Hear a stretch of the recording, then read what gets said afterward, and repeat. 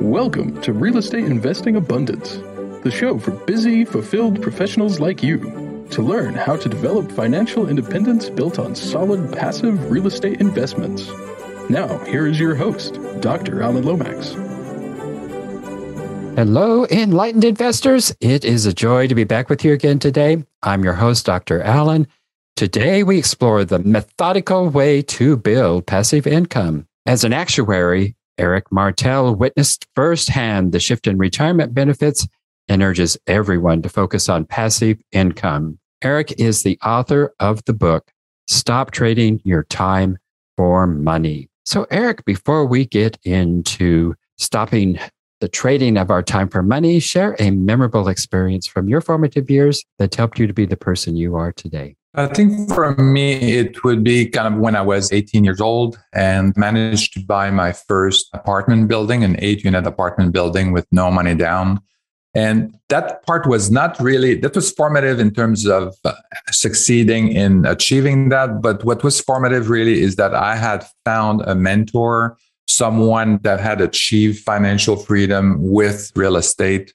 And he was just a regular guy. He was a community college teacher. Nothing special. I don't, if he's listening, I don't want to, but I don't want to insult him, but he was nothing special. He was not smarter than anybody else. He didn't have tons of money. He didn't inherit money, just a regular salary. And, he managed to build a 36-unit apartment building. Last time I checked with him, he was building a shopping center.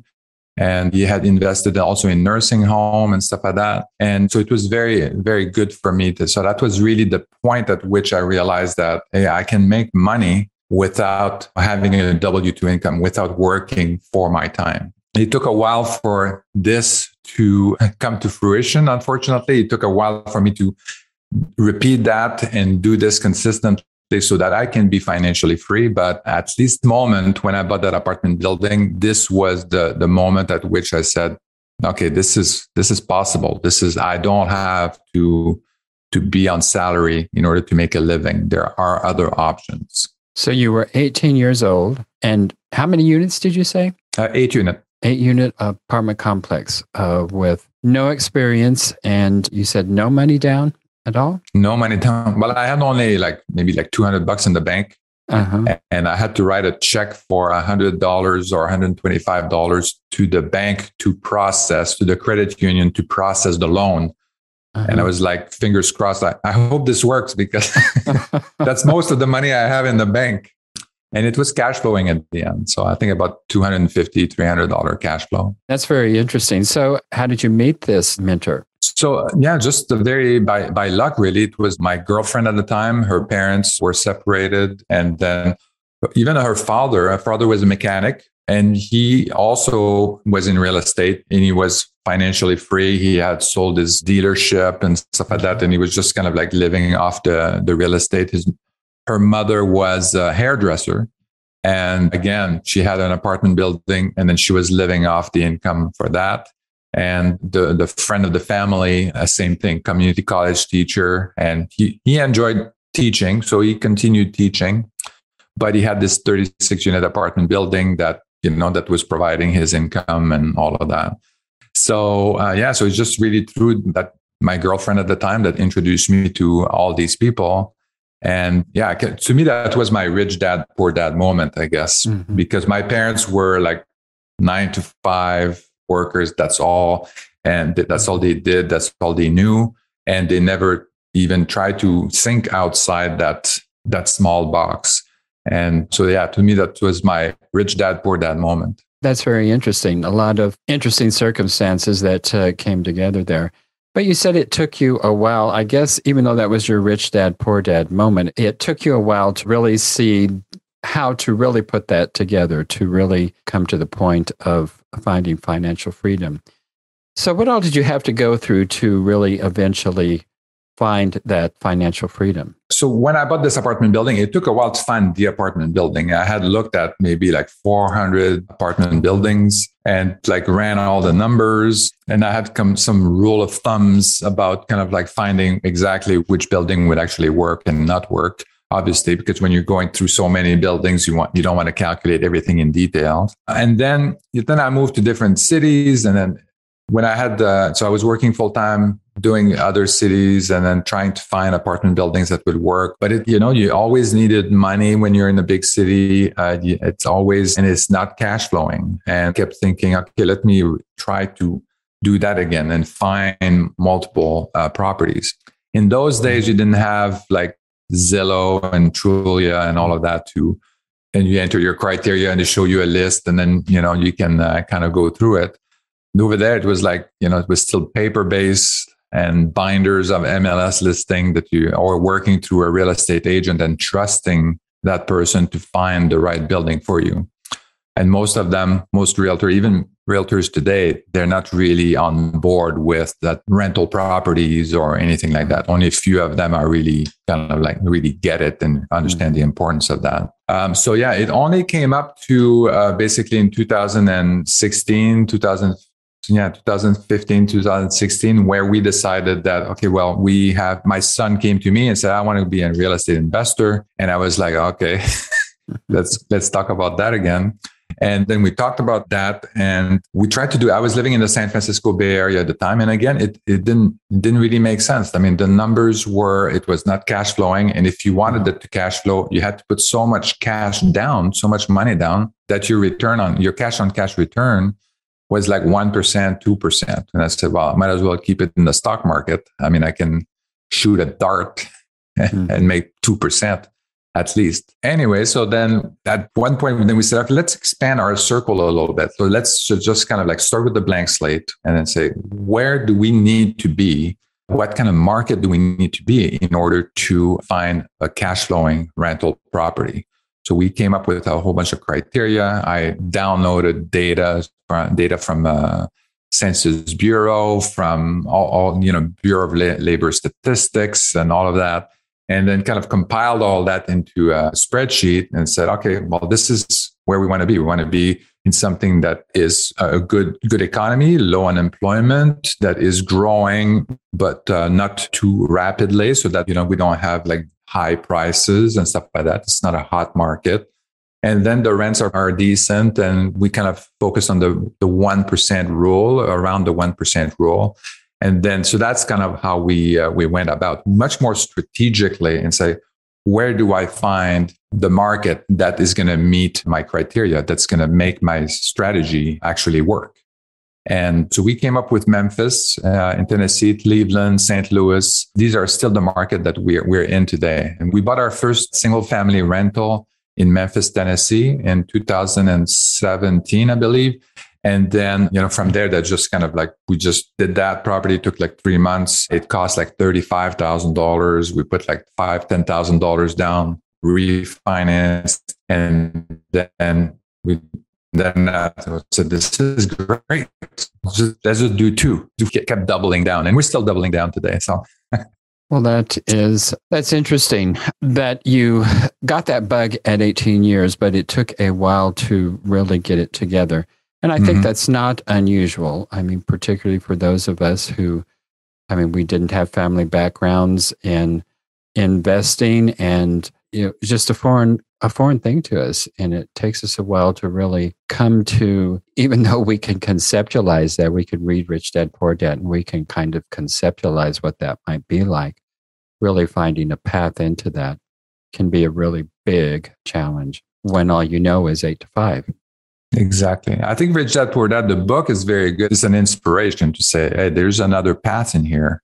And so this is very good. But at the same time, it's not really telling you exactly how to do it. And this is what I'm trying to do with my book, Stop Trading Your Time for Money. And I'm trying to make it really, okay, this is how you do it. I want to be your rich dad. And I want to show you exactly how do you do it. I talk about mindset. I talk about different skills to analyze performance for you and finding the deals and in a methodical manner so that they can achieve. And hopefully by the end of the book, they've done at least one transaction and then they can keep repeating it. We'll be right back after a brief announcement. Are you a busy professional, passionate about the work of your calling, yet realize that even though you love what you are doing, you're exchanging your time for money? You know that if you were to lose the ability to exchange time for money, your financial well-being will be in jeopardy. If you can relate, I have great news.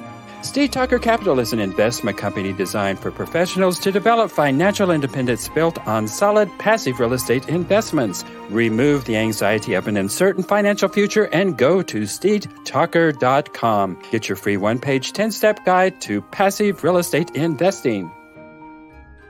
Well, why is it important to focus on financial freedom? So as you mentioned at the introduction, I used to be an actuary, and my day-to-day job, it was not supposed to be this way, but my day-to-day job was basically destroying corporate pension plan and converting them into basically 401k, a retirement savings account.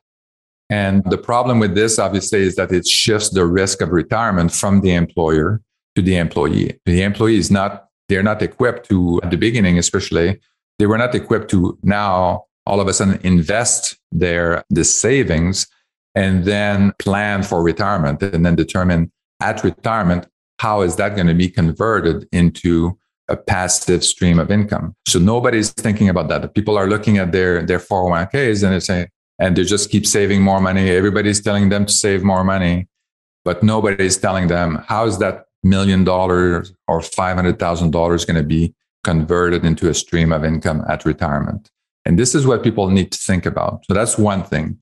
The economy is shifting quite a bit. I mean, we're getting more and more into the gig economy. So a lot of the new millennials and all of that, I mean, they have a good job, but now they want to work from home and they're kind of being tantalized or swooned towards, oh yeah, you can work from home, but why don't you work also kind of on contract or on project basis and stuff like that? We're going to pay you a little bit more money. And then what's going to create kind of like these ups and downs and these gaps in income that we didn't have before. And then basically the employee again is going to be responsible for saving for retirement. And again, they're going to delay the decision about how this is going to be converted into a stream of income. Even the professionals too. I mean, with COVID last year, it was even the profession like gaps in income for their profession and for the services they provided. So it's just that's unbelievable and unprecedented. But it might happen again. So again, it's very important for everybody to be focusing on that. Yeah. So, and my recommendation is really to really start planning on achieving financial freedom as your number one goal today, so that you're not left at retirement and thinking about, okay, now I have the money, now what do I do? And the 401ks are just not what people think they are. And I have been learning really just lately quite a bit about how much they are really failing people in a number of ways. One way is that particularly if you're not in a Roth IRA, you're going to be paying taxes at a higher rate than you were when you were contributing to that fund. And that's a shock to a lot of people. And that's going to eat up a whole lot of that. If it's $1 million or if it's 500,000, whatever it is, it's not what people think it is. And what I'm also learning is that wealthy people do not invest in 401ks for a number of reasons. They just don't do that. So there's a number of different ways to invest outside of 401ks. But most people, like you say, are just not even educated in investments at all. We both have been through that and we know how that goes. So you touched a little bit here, but why is it that people are not achieving financial independence? Most people have that dream, but very, very few people attain that.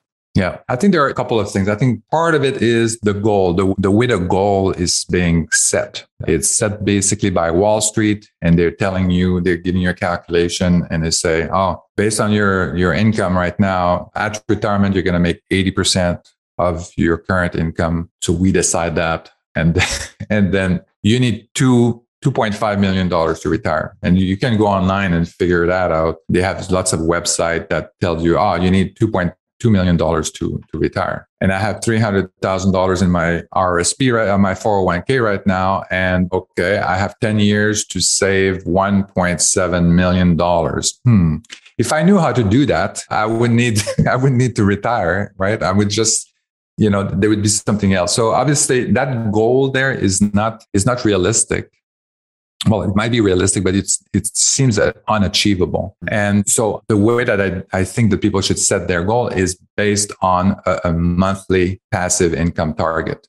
And they should start investing right away to start building up like one layer at a time that passive income target. So that's one thing. The other thing too is that it's difficult to do that and focus on financial freedom. There are so many ways to build that. And people get kind of like distracted by, oh yeah, I can go and do Bitcoin. I've heard that this guy can do Bitcoin and I can make like 150 or 500% a year in return. I can do stock market. I could do this. I suggest is pretty boring and pretty standard is to basically invest in rental properties. So it could be single family rentals. If you want to get started, it could be apartment building, could be commercial. It could be mobile home. There's all kinds of different ways, but start focusing on real estate, rental properties. And if I had to kind of like start from scratch with a white canvas and I had to design and draw the perfect investment to achieve financial freedom, I would want something that is cash flow positive, that appreciates over time, that is protected against inflation, that is also that where I can use leverage in order to basically control $100,000 property with only $20,000 down. And that has a lot of tax benefits. And there's only one investment that meets these criteria, and it is real estate. It's real estate rental properties. That's the only one. In some other vehicles, you can do some of it, but not others, or you don't have the tax benefit. But really this is where the focus should be. And it's also not that complicated.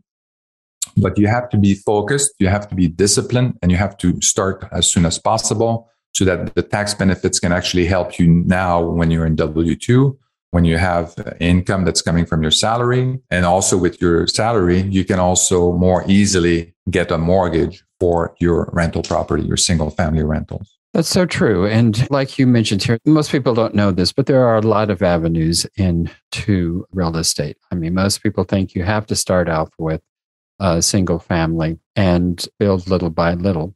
But you started out with 8 units. So there's a number of different ways to step into this, and a little bit of education. Like you said, it really isn't all that complicated. It may seem that way initially, but really and truly, I mean, from my perspective, real estate is a lot less complicated than trying to make really good returns in the stock market, which absolutely drives me crazy. But that's where the majority of people are trying to achieve financial independence. And I think the stock market is kind of like the casino. The casino is always going to win, and the stock market is always going to win. Yep. Well, what do you mean when you talk about aligning the strategy with the resources in order to achieve your goals? Yeah, so this is the other issue when people start investing. They feel like, oh, this is such a great, I love this type of investment where I can make like high returns and this is great. But they don't have necessarily the resources to do that. And by resources, I mean the time to do it, the money to do it, or the skills or access that they need in order to do this. An example is, people that want to do like multifamily development project, and they're working full time, or they don't have a sufficient amount of money to, as a cushion in case things go good or bad, or they don't have enough for the down payment and whatnot. So unfortunately, this may be a very good strategy, but for somebody that has the right resources, don't have the time to do it, this is kind of, you have to either partner with somebody that has the time to do it, or you have to find another investment that is not where it doesn't require as much time. Same thing, if you don't have that much money, it's kind of, you could potentially find some apartment building where you can, with another partner, where you can go and get the apartment building and get the commercial financing that you need. So it's possible. But it might be, if you don't have too much money and you don't have too much time, this is why the single family rentals is a good way to get started. With as little as $20,000, $30,000, you can have a cash flowing rental property, and you slowly build that up. And I'm not proposing any kind of like big, like big upswing and stuff like that. I'm really proposing that people start building their passive income layer by layer, and eventually they're going to get to their goal instead of, kind of like hoping for this 100% return and, double my money and all that kind of stuff, which is a little bit unrealistic. Generally speaking, yes, it is. And good advice. Start where you are and grow from there. And keep your eye on the day-to-day operations, not necessarily at the end result. Well, Eric, tell us how we can connect with you and how it is that people can get hold of your book. My book, again, is Stop Trading Your Time for Money. So you can look on my website, marteleric.com. So in there's a book link. Otherwise, you can reach me on Instagram at E_Martel, or you can also on Facebook at eric.martel.ca. Well, Eric, I have just one last question for you, and that is, share with us one of your most difficult setbacks in life, and how did you come through that time, and what did you learn from that?